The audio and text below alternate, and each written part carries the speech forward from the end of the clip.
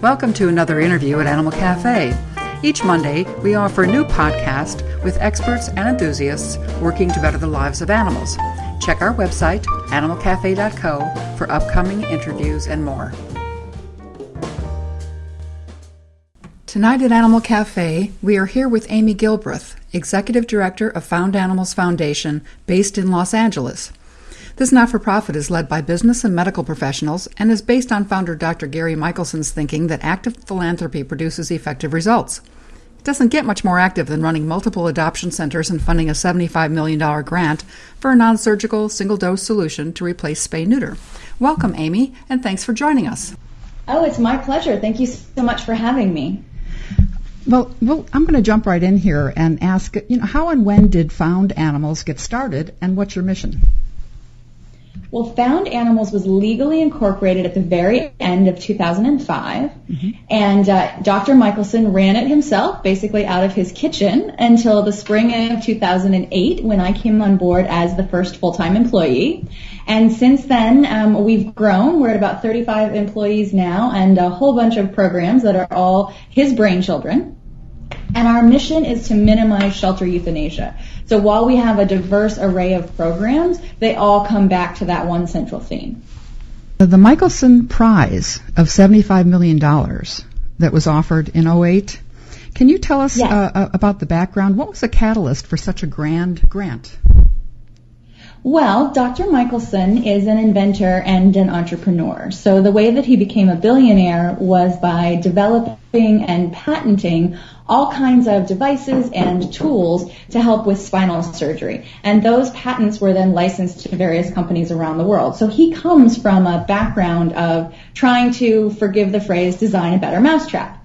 And he has been looking at what were the effective tools in the world of animal welfare, and one of the most effective tools we have is sterilization. Unfortunately, in the current setup, there are some barriers to people taking advantage of that because it still is a surgery and it's very expensive and you need a specially trained veterinary surgeon, et cetera, et cetera. So he got the idea that, why couldn't there be a better way to sterilize cats and dogs? Why couldn't it be as easy as giving them a vaccination or giving them a pill? I mean, after all, in the human world, if I don't want to have children, I don't have to have a hysterectomy to accomplish that.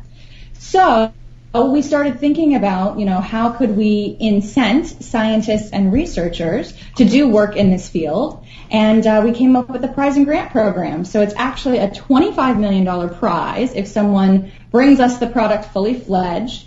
And then because we knew that while there were scientists interested, that none of them were very close to accomplishing this, we created the companion grant program, which is up to $50 million in grant funding to help scientists get to the point where they might then be able to claim the prize. Before you came along, there were an awful lot of scientists out there working on this issue, but eventually just simply ran out of money. So you pretty much picked them all back up and saved the programs that they were working on. I would say that it's safe to think that we reinvigorated interest and research in this field. If you look back, there has been research going on in non-surgical sterilization for animals, not just pets, but other kinds of animals as well, since the 40s and the 50s, back when non-surgical sterilization or contraception research for humans became very popular. But unlike for humans, the market for these products for animals are not as commercially attractive. And so there really had never been as much funding or as much interest as was needed to actually get this across the finish line. Actually, I read something in Science magazine that was really wonderful by Mr. Grimm called Cure for Euthanasia. And he had talked about this discussion had gone on back in the 70s and then was dropped and came back up in the 80s with regard to a vaccine. Well, people have been interested in a variety of approaches. So historically, a lot of it was vaccine. Oh, okay.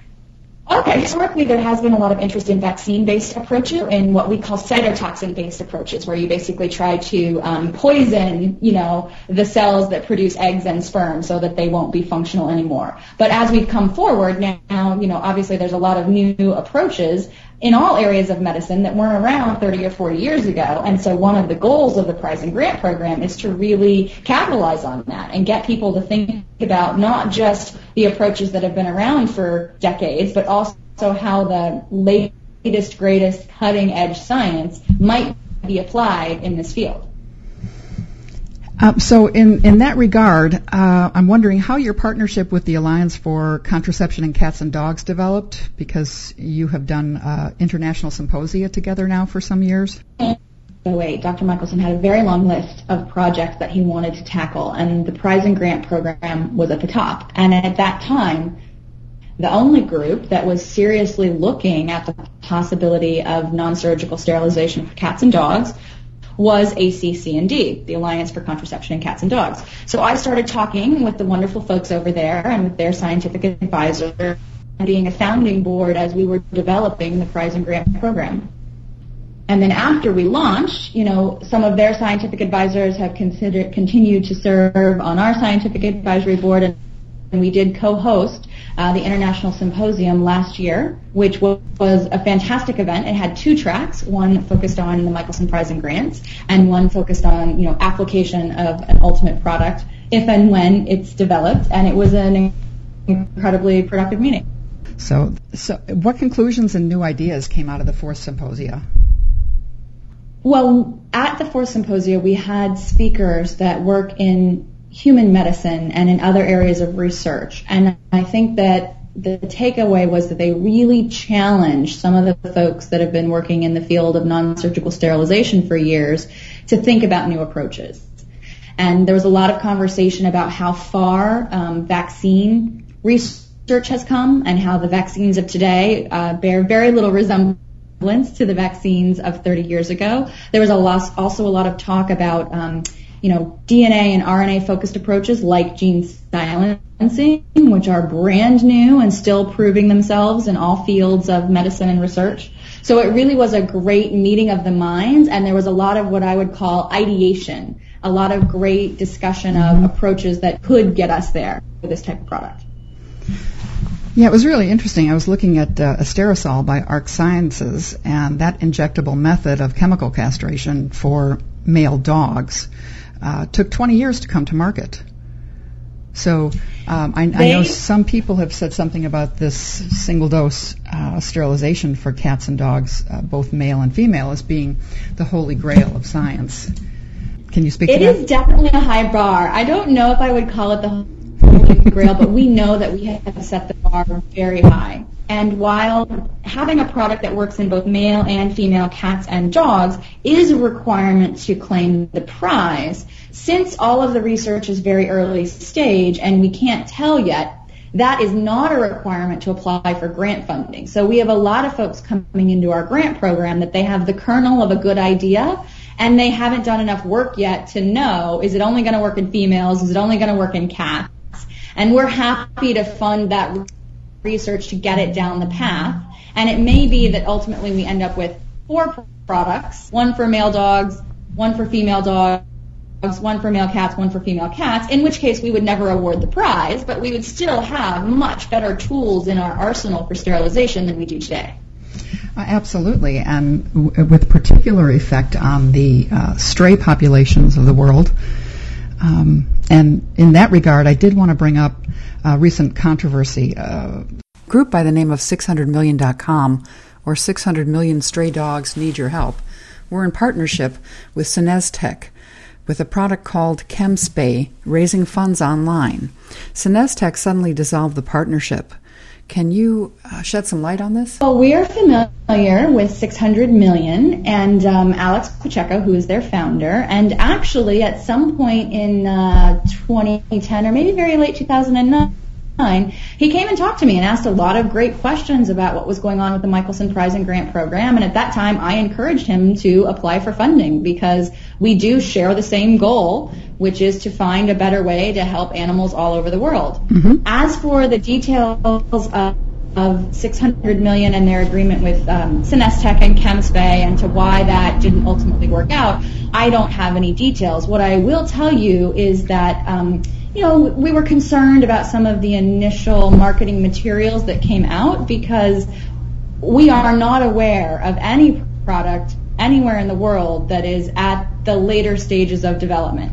And so while we would love for that to be the case, and while there may be something behind the scenes somewhere that we don't know about, we just always want to be really careful about not getting people's hopes up, because it is such an important product that would be such an important breakthrough. And as you alluded to, the regulatory process alone can be so long and daunting. Well, thank you so much for clearing that up, because I've seen that around Twitter and people pointing to the YouTube video. So thanks. I appreciate that, and I'm sure the listeners will too. Now, will there be an international conference next year, and on what basis are those decisions made? Is it about advances in the field, or is it for more practical concerns of getting together, 25 different countries are being represented at these things? That's a lot of logistics. Actually, it's a little bit of both. It's a great question. It is a lot of logistics, very well worth it. The plan is to probably host them roughly every other year, but the decision really is made based on a number of factors. The primary one being we want to make sure that there's enough new research to talk about. And so the earliest I think that you'd see the next one would be 2012. I did want to go into Found Animals as an organization on its own. You've got an awful lot of creativity going on with regard to your animal adoption centers. I think you have, what is it, 12? Or did I miscount? Actually, we have 2 that we run ourselves, but what you're referring to are our partnerships with our local shelters. So we work very closely with our local municipal sheltering agencies, and for example, just this weekend, we have an event coming up where we are hosting an adopt-a-thon at 16 different locations simultaneously. Wow. That's amazing. Have you gotten some good press coverage on that? We absolutely have. We try and do these adopt-a-thons a couple of times a year, and the last couple, we've sent home about 450 animals in a single day. We hope to send home 500 animals in a single day this weekend. And they are very popular. We try and do a fun theme and really use it as a way to drive traffic to the shelters. We find that a lot of folks are intimidated about going to the shelters, and unnecessarily so in most cases. If they go, they realize that they aren't terrible places and there are wonderful pets there, and they end up having a great experience. And so that's why we like to host events at all the shelter locations a couple times a year. I noticed that you also have a webcast idea going on for municipal shelters. And can you tell us a little bit about this program? I saw that it started sometime last year.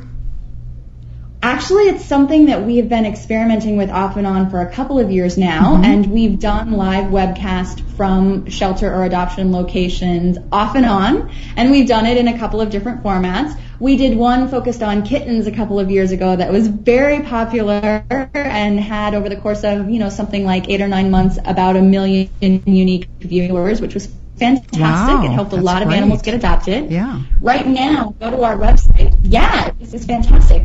Right now, if you go to our website, we have a live streaming cam in our Adopt and Shop store. And I think that what's featured on there right now is kittens, because it's kitten season. I saw that But it earlier. is a great way to see.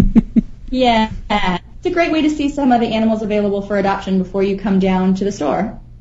And what kind of results have you seen from this, besides the high traffic on the website? Well, it's a great education tool because you end up getting viewers coming from a real wide variety of places, and some of them may know a little bit about adoption and shelters, and some of them may know nothing. And so seeing the cute animals, which everyone loves, is a great way to start a conversation about where are these animals from and why are they there and how could I get one if I want one. And so it's a fantastic way for us to engage a really broad audience and talk to them about our mission and what we do.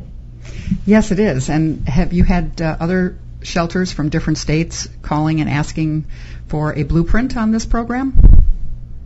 We have had some inquiries, and if you Google around, you will see, and I don't think that we can take credit for this. I think the Shiba Inu puppy cam kicked it all off a few years ago.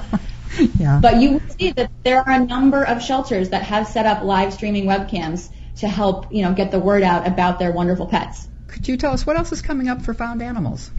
Well, we are kicking off the Cat Days of Summer promotion. Our event coming up this weekend is one part of that, but we're also doing a promotion called Two for You, where if you want to adopt 2 cats, you pay the adoption fees on the first, and we'll pay the adoption fees on the second, because we know that cats do great in pairs, and we want as many shelter cats as possible to go home. We also got neutered for $15 or spayed for $25 this fall with respect to our microchip program and a number of other things that we do. Okay, well, thank you very much for being with us, Amy, and I've really enjoyed this interview, and we'll talk again soon. Great, thank you so much. This is your host, Mary Haight, and that wraps up our interview for the week at Animal Cafe. Be sure to tune in next week, June 29th, when Dr. Lori Houston will be talking with author Tracy Jones about leadership, motivation, and other life lessons our dogs teach us. Check animalcafe.co for more, and thanks for listening.